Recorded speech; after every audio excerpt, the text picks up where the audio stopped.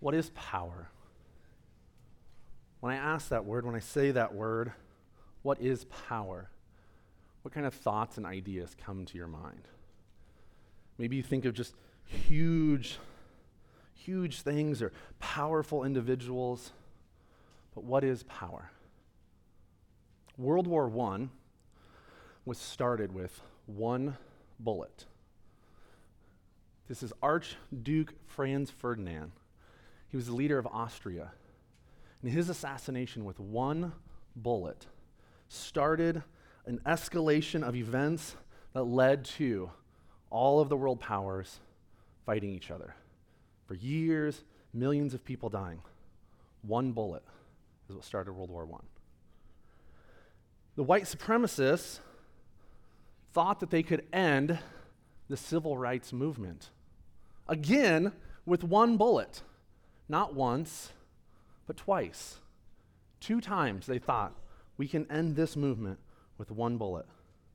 But what they didn't count on was that movement was ignited by one dream that was embedded in the hearts of the people, that they could not, you can't quench that. It is a dream that is too powerful to be stopped.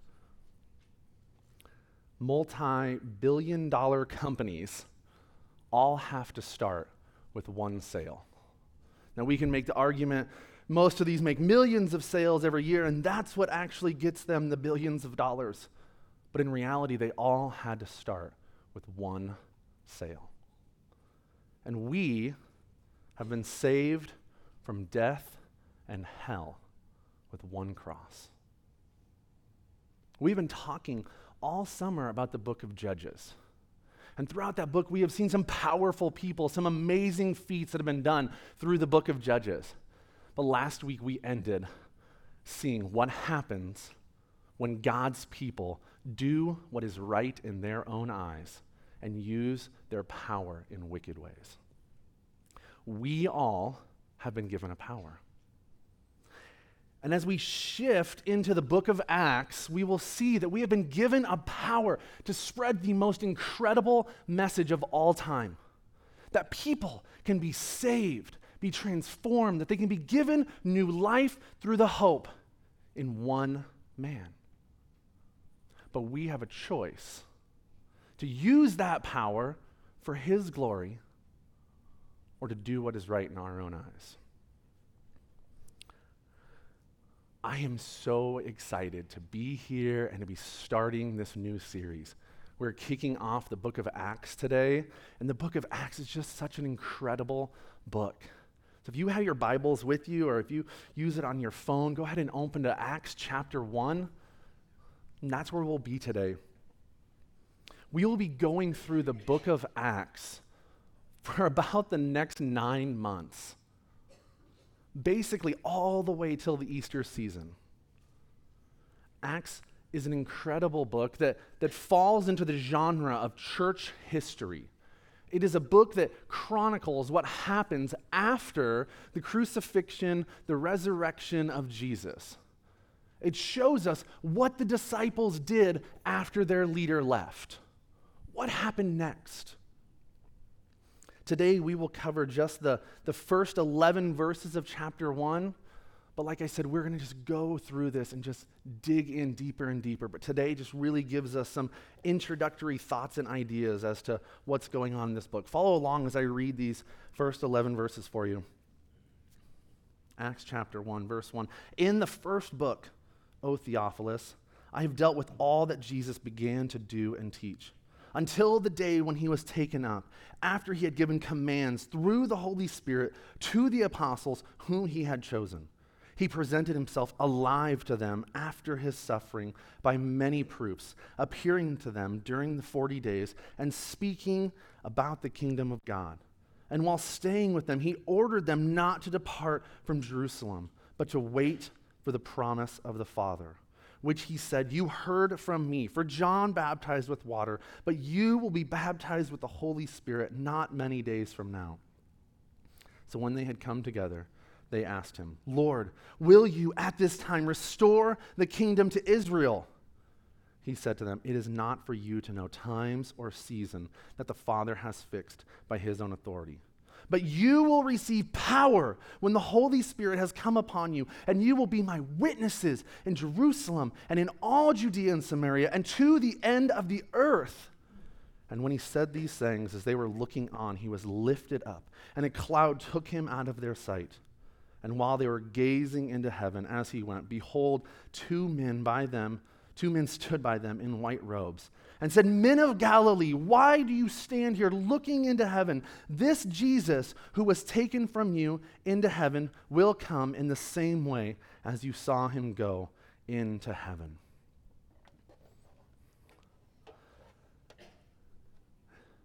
What an incredible start to a book. And as we start any book, we really need to ask some important questions to really understand what's going to transpire in the rest of the book. We have to ask questions like, who was it written by? What are who are the main characters? What is the purpose for writing it? And what does the book teach us about God? And those first 3 verses really show us a lot of that, a lot of the introductory stuff.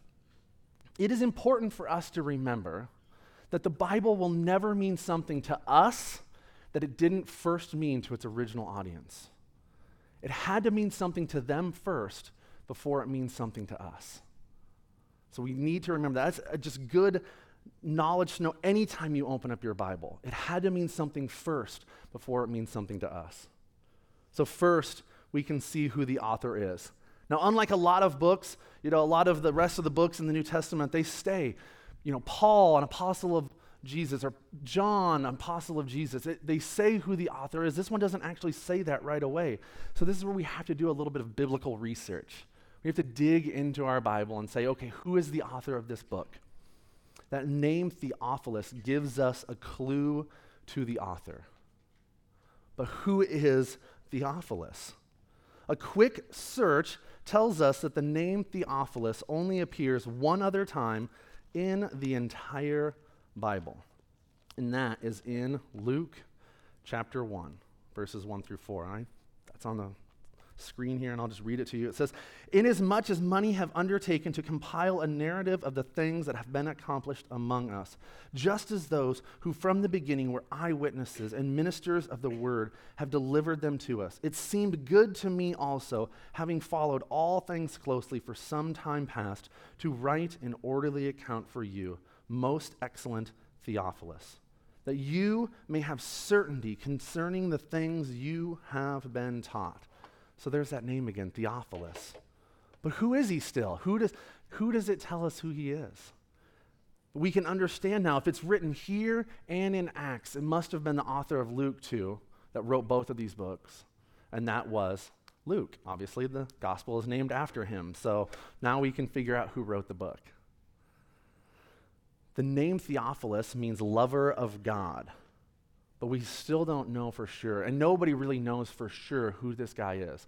These are the only 2 times he's mentioned, so we don't really know for sure who he is. But he must have been somebody that was really interested in the story of Jesus. Somebody that Luke knew and wanted to help him. Between the books of Luke and Acts, there are 42 chapters, basically dedicated to one guy. 52 chapters dedicated to one guy. I think about what would it look like in our day and age, 52 chapters of a letter written to one person just to help him take a couple of more steps in his faith. As a youth pastor, I used to get late night text messages all the time, and it would just be threads upon threads from this one kid asking about Old Testament theology and rituals and feasts, and I would get so annoyed. I'm like, why do I have to answer these questions? Why can't he just go to Google like I'm going to too? But if Luke can write 52 chapters, I suppose I can write a lengthy text message. Luke and Acts were both written by Luke, but again, then we have to ask, who is this Luke guy? Luke was a traveling partner and co-worker of Paul. We can see in Colossians 4:14, Philemon verse 20, and throughout, or in the rest of, or later in the book of Acts, it'll talk about this guy Luke and talk about who he is and when he comes into the picture.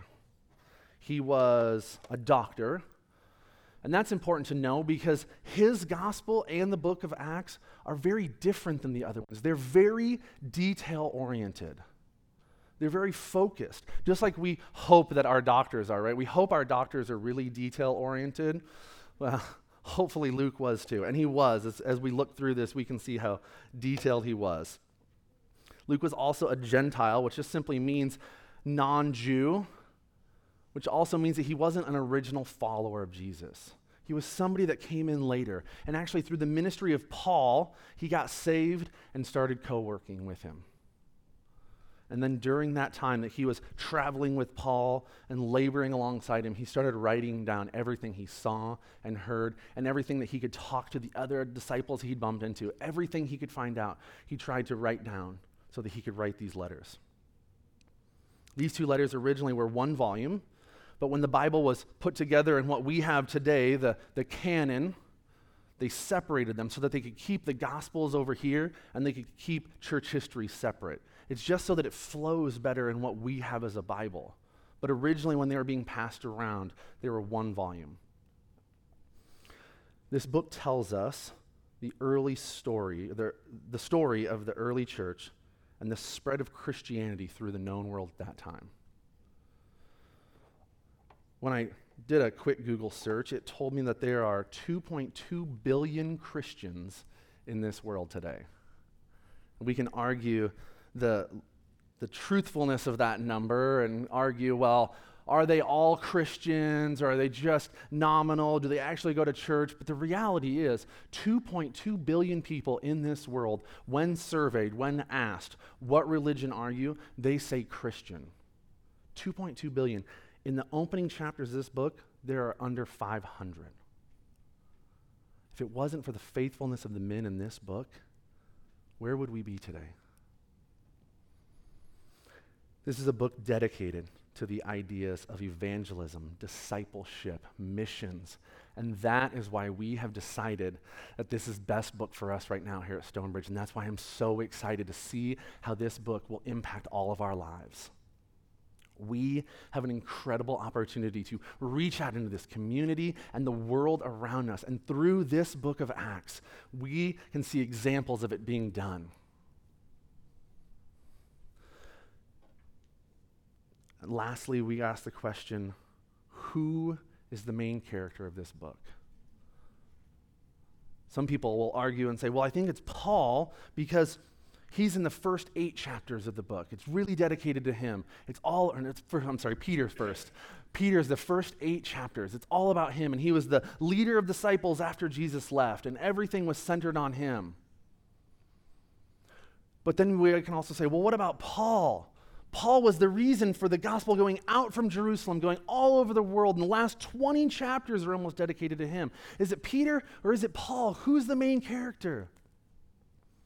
In reality, the main character is the Holy Spirit. Holy Spirit is mentioned 57 times in the book of Acts. 3 times just in these 11 verses alone. The whole story of the beginning of Christianity and churches and the power of the gospel is centered around the ministry of the Holy Spirit. The Spirit is so much the main character of this book that we can see that in verses 4 through 8, a promise is made. A promise that he will come. But if he's so important in this book, can we answer who the Holy Spirit even is? Many of us may be able to say, yeah, well, the Holy Spirit, he's one of the Trinity, he's part of God, and he's fully God, he's like God and like Jesus, but different. What does that actually mean to us? I've heard some people say that the Holy Spirit is our conscience. And I can see how that analogy can work, because the Spirit is the very presence of God inside followers of Jesus. And the Spirit is responsible for directing our words and our thoughts and our actions. But my first problem with equating the Holy Spirit to a conscience is, well, does that mean non-Christians don't have a conscience? Absolutely not. That's ridiculous to say that. I have met some non-Christians who are better people than Christians I have met. I have met non-Christians who do better things and more things for the community than some Christians I have met. So we can't just say that it's just our conscience. Mark Twain once said, "A clear conscience is the sure sign of a bad memory." If I can walk in here and stand on this stage with a clear conscience, I have to be forgetting something, and probably stuff I did this morning. The Holy Spirit is so much more than just a little cricket sitting on our shoulder telling us what not to do. No, Pinocchio, don't go down there. Those are bad boys down there. No, Pinocchio, don't smoke cigarettes. That's bad, Pinocchio. It's so much more than that. The Holy Spirit, He is God inside of us. Kevin DeYoung says, the Holy Spirit is simply and gloriously another helper. As if God the Father and Jesus Christ aren't enough for us, He has given us another helper. The very power, Kevin goes on to say, the very power and presence of the resurrected and ascended Christ on earth. This is God on earth and inside of us. That is the Holy Spirit. The Spirit is responsible for many things, and through the book of Acts, we're going to cover a lot of those things that the Holy Spirit does. But base level, He is responsible for empowering, illuminating, guiding, and directing all believers. The last time I preached, I talked about Samson. And repeatedly, that story talks about the Spirit of God coming mightily upon Samson, empowering him to do incredible things. Through the Spirit, he catches 300 foxes and ties their tails together. And through the Spirit, he lifts an entire city gate and carries it up a hill and drops it on a bunch of people. Incredible feats of strength. Through the Spirit, Samson does this. I feel like so often we think of the Holy Spirit in the same way. We pray things like, okay, God, my pastor is asking me to go out on the streets and talk to strangers about you. Fill me with your Spirit, Lord. The only time we are praying for Spirit filling is when we have something difficult that we don't really want to do. We should be praying for Spirit filling every single day. When we're playing with our kids, when we're going out on dates with our spouses, when we're going to work, whether it's a good job or a bad job, we should be praying for Spirit filling just to walk out the door.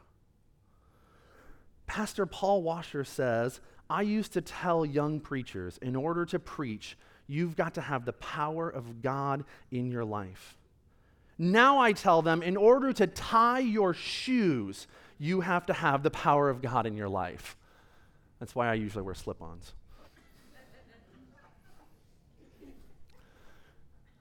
Maybe if we were praying for Spirit filling a little more often, we might actually be able to talk about our faith. Some of those words that I've said already, I know they just put fear in your hearts. Evangelism, discipleship, missions. Those are scary words to Christians. If I told you all that after church, we're all going to load up in cars, and a fourth of us were going to go to the mud volleyball pits, and a fourth of us were going to go out to the disc golf course, and a fourth of us were going to go to the lip sync contest, and a fourth of us were going to go out to Who's Left at the racetrack, and we're going to spend the rest of the day evangelizing people, how many would come with me? One? Yeah, right, Ava. Thank you. Got Ava. Evangelism, discipleship, and missions are not optional for followers of Jesus. I wonder where we would be if Peter's response when Jesus said, go feed my sheep, if he'd have been like, Jesus, I'm kind of an introvert. I don't really know enough about my Bible. I think I'll pass. This isn't for me. I'm just not gifted in these areas, Jesus. Where would we be? Do you think that what Jesus has done in your life was meant to end there? Like you are the last rung on the ladder. Like Jesus, praise God, we got Joey. We're done now. Perfect. Absolutely not. The gospel that came to you was always meant to go through you. It was never meant to stop at you. We come in here and we sing songs about Jesus in these safe walls, and then we hit mute as soon as we walk out the door. It should not be this way. Jesus did not give us suggestions. He gave us commands. But he doesn't just give us a command and then walk away. He doesn't say, go be my witnesses, and then walks away. He gives us this promise. Look at verse 8 in Acts 1 with me again. He says, but you will receive power when the Holy Spirit has come upon you. This is the key verse in this chapter. It explains that the power of the church comes from the Holy Spirit, not from us. You will receive power. You have received power. That word in Greek is a word dynamis. It means inherent power. It means power residing in a thing by virtue of its nature. As Christians, we have inherent power. We have power residing in us by our very nature. I need every one of you to accept something. You as a person are weak, and so am I. We are weak. God is not saying, no, suck it up, try harder. I don't care if you don't think you can do this, try harder, pull up your bootstraps. He actually is saying, you know what? The weaker you are, the better. Because the weaker you are, the more space I have to work through you. We have been given power from the Holy Spirit. The ability to evangelize or disciple or go on missions does not come from our own abilities. It is not because we are the most eloquent public speakers or because we have 400 Bible verses memorized from Awana. It has nothing to do with that. That helps. The ability is supernatural. Many times it's not going to feel comfortable. God has not called you to feel comfortable. We use words like evangelism and discipleship and missions, and those are correct words. They are what we are supposed to be doing. But look towards the middle of verse 8 with me again. Be my witness. You will be my witnesses. Witnesses is a key word in the book of Acts. It's used 29 times. When you think about the word witness, what comes to mind? I listened to a sermon and it talked about, one of the guys was talking about, he has a friend who's in law enforcement. And he says, what does a witness do? When you get called to be a witness on the stand, what is your responsibility? Are you expected to know everything about the case? Are you expected to pass judgment on the person who's on trial? No. Does the judge care about your ideas? No. All you are called to do is bear witness to what you have seen and what you have heard. That's it. And that's what Jesus is telling us to do. It has been said that some of God's people have a calling to evangelize. That's that ability to take that next step, to take the 5 points of the Bible, of the gospel message, and to be able to just bring it to people in an incredible way. Some people have been given that gift. But all of God's people are expected to witness to what they have seen and what they have heard, to tell the world about the Savior. But where? Where are we expected to witness? The last few lines in verse 8. You will be my witnesses in Jerusalem, in all Judea and Samaria, and to the end of the world. Here, there, and everywhere is basically what he's saying. And the order in which Jesus states this is important. They were commanded to start in Jerusalem. And in verse 4, they actually were commanded to stay in Jerusalem. Now, that may not actually seem like that big of a deal, right? It's like, okay, Jesus calls them into ministry and stay where you are. Just hang out there. You don't have to move. You don't have to uproot your family. No big deal, right? Awesome. Thanks, Jesus. Actually, so Jesus had just been crucified 40 days earlier in Jerusalem. And now his body was missing. And everyone knew that these men were the followers of Jesus. To say that this was a hostile environment for these followers is an understatement. This is the last place they wanted to be. They wanted to run. They wanted to get out of town as fast as possible. But Jesus had promised them a helper. He promised that when he left, he would send the helper. And now here he tells them to stay and wait for that helper. The order that Jesus states is important, as he wanted them to start right where they were. He wanted them to start in Jerusalem, their hometown, their boon. And then to Judea and Samaria, the country that their town was in, and the neighboring country, their Iowa and their Midwest, or even their United States is what he's saying, the area that you're in. And then lastly, he says to the ends of the world. The order is important, as we need to make sure that we are witnessing to those that God places logistically closest to us first. Yes, we should be going on missions trips to reach the lost in other countries, but not if we can't walk across the street and say hello. With this final promise and final command, the Savior leaves. Verses 9 through 11. Can you imagine standing there watching Jesus ascending to heaven? I often think while reading this passage, why? Why did Jesus have to leave? He had already defeated sin and death with the crucifixion and the resurrection. Why can't he just bring about his kingdom right here? He's won. He did it. Just start the kingdom right now. And looking back at verses 6 and 7, the disciples clearly thought the same way too. They asked, right now, Jesus? There are many reasons I believe that Jesus had to go back to heaven. John chapter 14 tells us one reason. It says that Jesus said, I have to go and I have to prepare a place for you. In my Father's house there are many rooms, but I go to prepare a place for you. So he had to prepare a place for all of us. He also had to go in order for the Spirit to come. John 14 also says that. I have to leave so that you will receive the helper. He obviously thinks that it's better for the Spirit to be here than himself. Most importantly, Jesus had to go in order for us to carry out the mission of witnessing.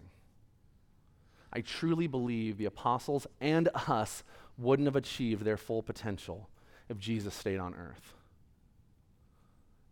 We see that throughout the Gospels. We see the disciples saying and doing dumb things and questioning and re-questioning and why, Jesus, what about this? And they just seem to keep making mistakes. But after Jesus ascends, Peter and John are on fire. They are preaching and performing miracles left and right. They are unashamed of their beliefs, and they are boldly speaking in the face of persecution. These final two verses are so great. It says, and while they were gazing into heaven as he went, behold, two men stood by them in white robes and said, Men of Galilee, why do you stand looking into heaven? Here are the disciples just standing here, just gazing into heaven, just staring at Jesus fly away. When I think about this idea of gazing, I instantly thought of like that middle school girl in study hall who's just gazing at the boy that she likes, or the middle school boy playing video games, gazing at the television. There's just that, just stare, like I don't know what to do next. I'm just going to sit here and stare. Then the angels appear, and they're like, what are you doing? Go! Why are you just standing here? The angels are almost annoyed. They're like, you've been told what to do. Jesus told you what to do, and you're just standing here.